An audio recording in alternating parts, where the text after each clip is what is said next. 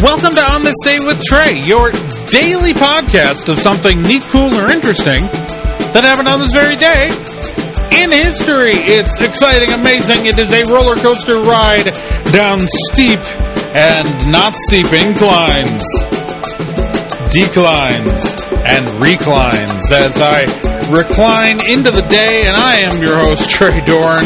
And today is December 28th. The 28th of December. Let's talk about what happened on this day. On this day, way back in 1912, the first municipally owned streetcars were used on the streets of San Francisco, California. You know, streetcar systems used to be deployed in cities across the country, but really only San Francisco's keeps running today. And it's a testament to something.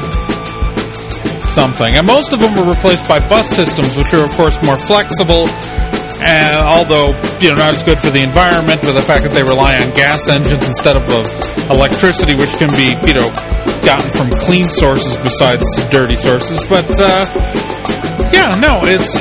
San Francisco streetcars are still running, and they're an icon of the city. So, if you happen to be in San Francisco today, wish those streetcars a happy birthday.